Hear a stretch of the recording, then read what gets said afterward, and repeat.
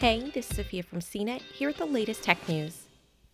California has reversed course on reopening during COVID-19, with Governor Gavin Newsom on Monday saying the state will close all bars.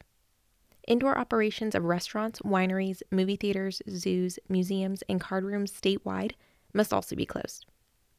Newsom cited coronavirus cases spreading at alarming rates in California.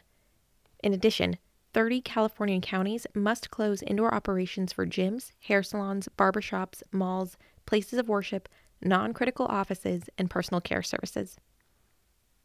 The impacted counties include Los Angeles, Orange, San Diego, Sacramento, Merced, Monterey, Fresno, Riverside, Sutter, Yolo, Yuba, and Ventura, among others.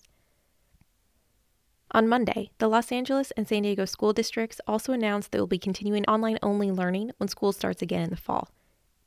COVID-19, the respiratory disease caused by the coronavirus, has rapidly spread across the globe. There are now almost 13 million confirmed cases globally.